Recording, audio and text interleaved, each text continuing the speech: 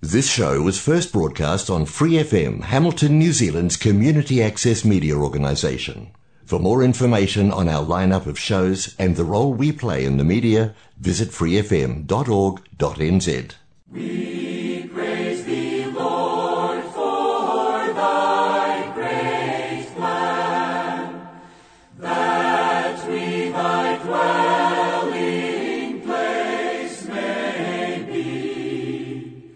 Thou live in us, we filled with thee. Thou in the Son expressed might be. Welcome to the Life Study program on Free FM 89.0. I'm Stuart Finlay. Life Study of the Bible is produced by Living Stream Ministry, Anaheim, California, and brought to you by the Church in Hamilton. These programs are based on the ministry of Witness Lee and his 21-year crowning work, The Life Study of the Bible, which focuses on the enjoyment of Christ as the divine life as revealed in the Scriptures. This week, it's Francis Ball with Witness Lee in our program in the Life Study of the Gospel of John. The title is Life's Prayer, number 4. The verses are the whole of John 17. If you'd like to contact us, our email address is lifestudyprogram@gmail.com, which we will repeat again later. Now here's Francis and Witness Lee. Before we get to the main point of today's message, let's listen to a brief overview of the first two factors by Witness Lee. Now, in chapter 17, you have at least 4 verses mentioning something of the oneness. Verse 11 says the oneness is in the name of the Father. The reality of the Father's name is the Father's divine life. So the first factor of the genuine oneness is the name of the Father with the Father's divine life. Then verse 21, this is a deep verse, so profound that they all may be one, even as you, Father, are in me and I in you, that they also may be in us, that the world may believe that you have sent me. The point here is this: the oneness is in the triune God. When we all are in the triune God, then in the triune God we have the oneness. But here we have to pay our attention to this fact. How could we be in the triune God? Through His death and resurrection. This is why in chapter 14 He said He had to go through death and He had to come in resurrection.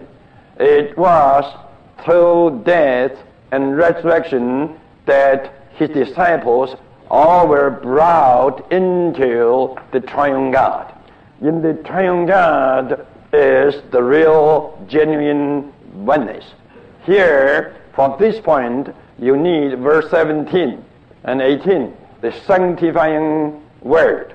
In the triune God, yes, we may slip out of the triune God into the word.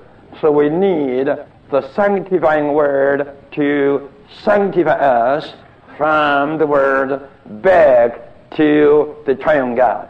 So the second factor of the genuine oneness is in the triune God through sanctification by the Holy Word.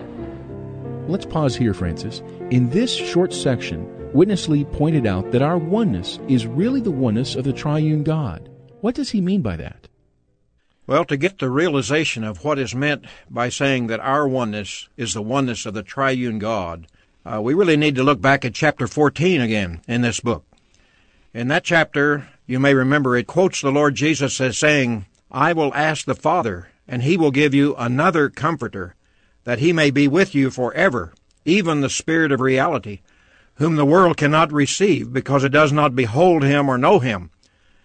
Now listen to the next word of Jesus.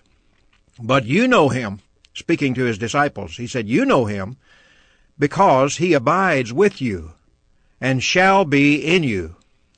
Now, who was the one abiding with them? Of course, it was Jesus, the Son. And who is it that will be in them? It's the Spirit of reality. So, Jesus with them was the first comforter before his death on the cross. And in his resurrection, he is another comforter as the Spirit to be in them.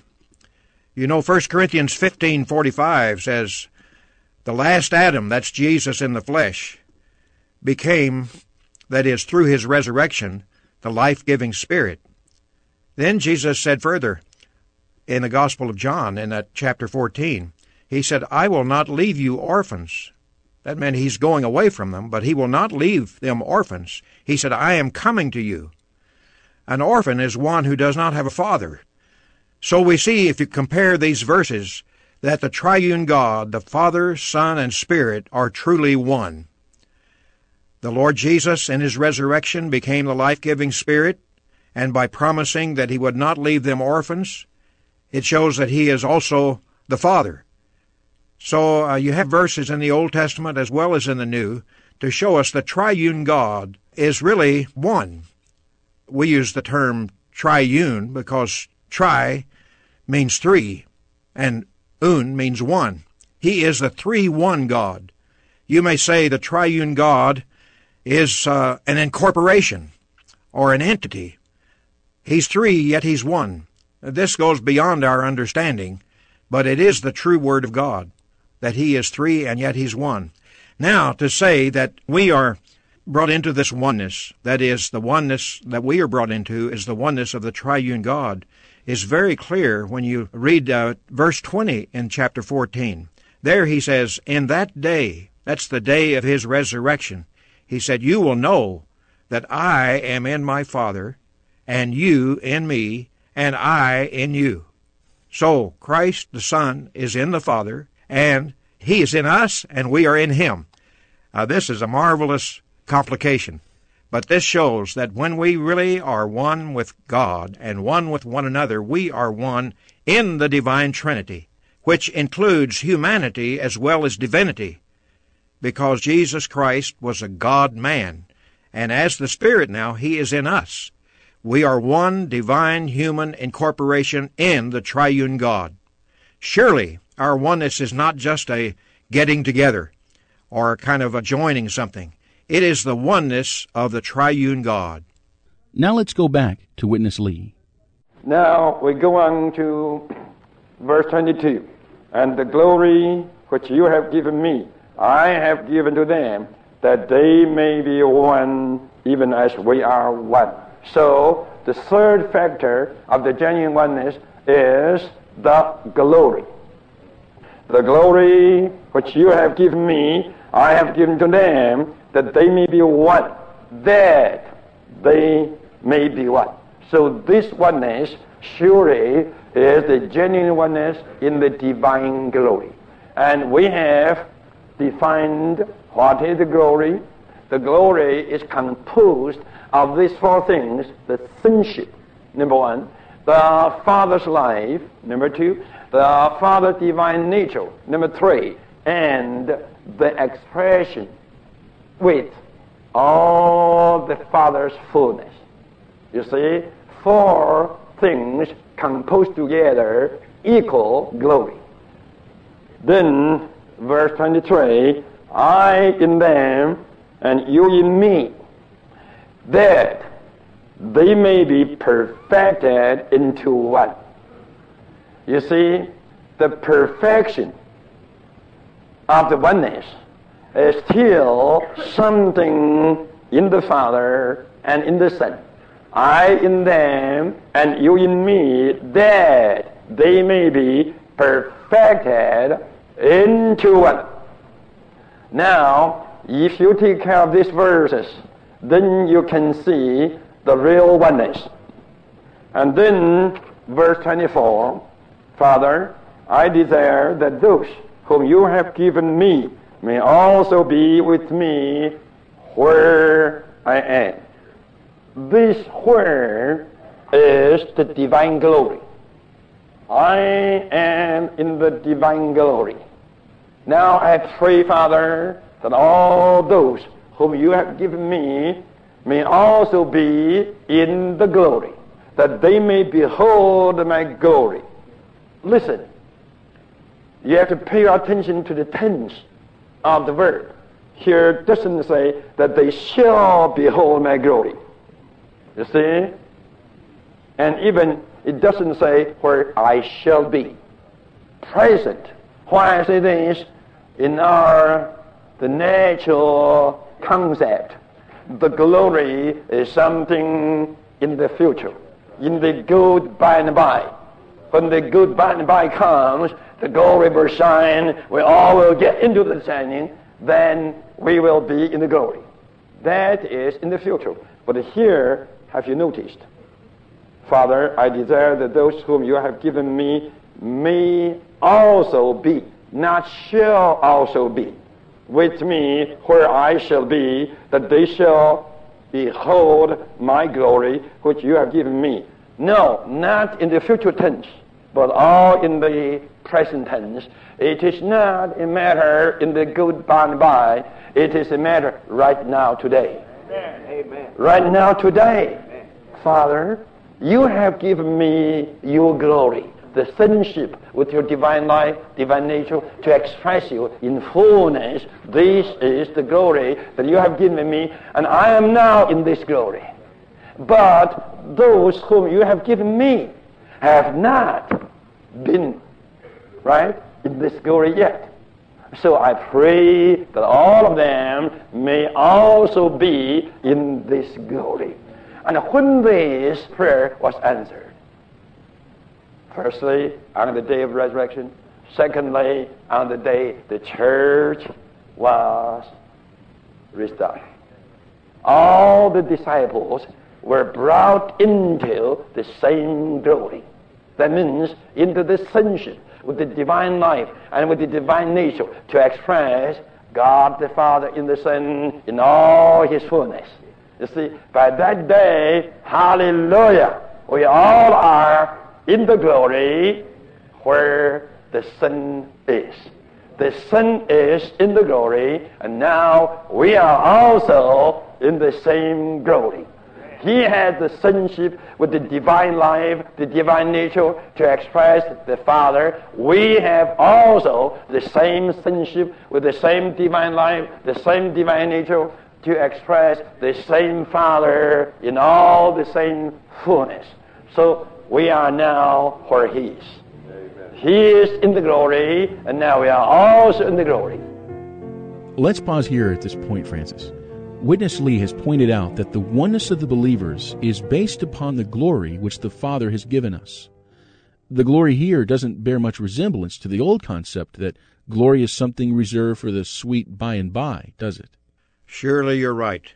The glory spoken of here is not something just for the future, not the sweet by and by, as you said. First of all, the Lord prayed, Holy Father, keep them. That means us, me too, and you too. All of His believers, keep them in your name, which you have given me, that they may be one, even as we are one. This term is quite significant because, as Witness Lee brought out, that they may be one. He said, pay particular attention to this tense. This is something that we are, even as we are. That is, the triune God is one. So the first factor of genuine oneness is in the Father's name, with the Father's divine life. This is the same life as is mentioned in verse 2 of this chapter, where it says, you, the Lord Jesus is praying, He says, you have given Him authority over all flesh to give eternal life to all whom you have given Him. Then that covers the matter of the oneness in the divine life and relates to the Father. Then the second aspect of oneness is in the sanctifying Word of God. The Word taken into us in our daily experience becomes a sanctifying factor that separates us from the world and sanctifies us. So this brings us into a oneness according to the Word and by the instrumentality of the Word of God. This Word of God, taken into us as the Spirit, becomes a separating factor, a sanctifying factor, which separates us from all the worldly things. It makes us no longer common in the world. Believers in Christ, by the Word of God, become sanctified through the sanctifying Word. Even the Lord Jesus said in the same prayer, "Sanctify them through your truth. Your Word is truth." So as we take the Word into us, even by praying it, by reading it prayerfully, by dwelling upon it, this Word does a work in us that sanctifies us and makes us holy. Now, that's the second aspect of the oneness that he speaks of here. However, it's only in the third stage of oneness that the Lord's Prayer will be fully fulfilled. It's only in this stage that we shall glorify the Lord and manifest the Lord in oneness. And that stage is the oneness in the glory. He said, "The glory which you have given me, Father, I have given them." He wants us to be in this oneness to the fullest extent. The Lord's way is to saturate us completely with His holy nature and to give us the glory. Eventually, the glory that He gives us is the New Jerusalem. This means that we all have the life of God, the nature of God, and we even have God Himself for the purpose of becoming the very manifestation and expression of God, not only in the future, but even right now. Let's return to today's sharing from the Gospel of John. The real oneness is the building. Some may think we just cannot find a word that tells us in the Bible the oneness is the building. Don't see this. Let me show you. The oneness is the building. In John 14, the mutual abode was typified, was pictured, was portrayed by the tabernacle. If you are not so clear about the mutual abode in John 14, you have to go back Exodus chapter 26 to see the composition of the building up of the tabernacles. Every careful Bible reader knows the tabernacle was not only God's dwelling place, but also God's priests. All those who serve God lived in the tabernacle. And you know, even in the Psalms, many times, the psalmist prayed that they would abide in the temple, in the house of God. Day by day, behold the beauty of the Lord in His temple. So you see, the temple is not only God's dwelling, but also the dwelling of those who love God. Amen. The temple or the tabernacle typifies a mutual abode. Okay. How the tabernacle was composed. It was composed with 48 boards. It's quite meaningful. 48 boards, 48 pieces. This is a type, a picture. These 48 pieces signifies the humanity in resurrection. Not the natural humanity, but the resurrected humanity. All these boards are overlaid with what? With gold. And gold means what? Divinity, right? Gold means divinity. And divinity here includes the divine nature and the divine glory. Okay, all the 48 pieces are overlaid with gold. And upon the overlaying gold, there are the golden rings. And within the golden rings, you have the golden uniting bars. That what? That unites all the 48 boards together into one. Here you have the oneness. And the oneness is a building. The building is the oneness. The oneness in the Bible is not just to put things together. No. Here's one. Another one. Another one. Another one. Another one. All the things right. This is the oneness. No, this is not the oneness. This is the piling up. This is not the oneness. And what is the oneness? The oneness is the building together. Many pieces not only put together, but fit in one with another, framed together one by one to form a unit, like the table. The table is the oneness.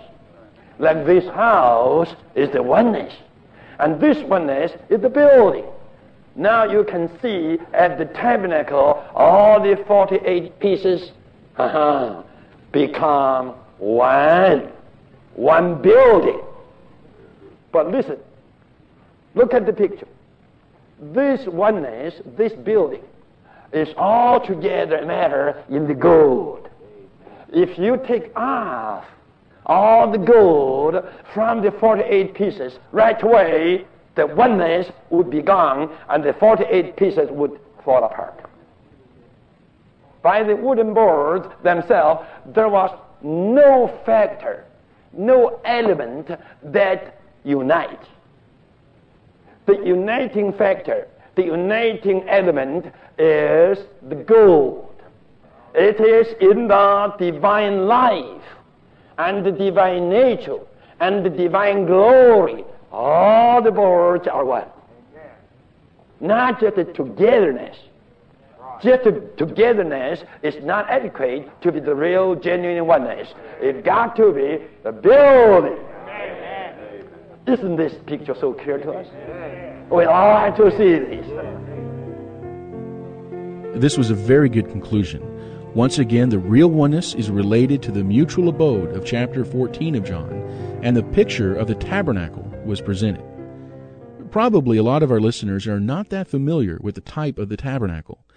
Francis, could you give a little more background on this? The main point in this portion of Witness Lee's message is that the true oneness is also the building. Now, that may be kind of a new way of saying it to many of the Christians, but this is illustrated or typified by the tabernacle in the Old Testament. Back in Exodus chapter 29, we're given a marvelous picture of what this oneness is. The tabernacle, I would think most people are acquainted with the tabernacle, but maybe not in detail, that shows how the building of the tabernacle is really a picture of the oneness of the believers in this age. Everything in the Old Testament is like a picture book, and the New Testament gives you the caption under the picture. So if you look at the picture of the tabernacle in the Old Testament, you can see that this building up of this tabernacle in detail is a type of the building up of the oneness of the body of Christ, which is the genuine and real oneness. This oneness is not just the oneness that each believer has with the Lord Jesus personally. Of course, that oneness is certainly necessary and genuine. But the oneness typified by the tabernacle is the oneness of the believers. Witness Lee mentioned the 48 boards built up together, covered over with gold. All this shows us that the oneness we experience in the church life is in the divine nature. That gold overlaying the board there represents humanity, but the gold represents divinity. Every board, as they're made up this way, they're overlaid with gold before they're even put up. So every board is attached to the next board by the gold. That means that you and I are really one by the divine life. In ourselves, we are not one. Every one of us has our own way, our own individuality, our own individualism. But when we're built up in the divine life, we are really one. So I think if we get into this picture in detail with all the elements that are involved in the tabernacle, we will see that the oneness in the New Testament is really the building. When we are one, we are built. So I think the important thing about the tabernacle is that it is the dwelling place of God and God's people. So there's a mutual dwelling typified in the tabernacle, so that you realize that this dwelling place of God today is in all the believers. The Lord Jesus said, "If you love me, my Father will love you, and we will come to you and make our abode, make our abiding place with you." All of us are brought into this glorious oneness, and the more we abide in this oneness that's prayed for by the Lord Jesus in John chapter 17, that we are one even as the triune God is one, we are built up. The building up is really the oneness. The oneness is the building. Thank you, Francis. We appreciate the fellowship. What a wonderful picture of oneness can be seen in the 48 boards of the tabernacle. 48 boards were covered, built together and held together by the gold, signifying God's divine nature and life. We're always happy to hear from you and to answer any questions you may have.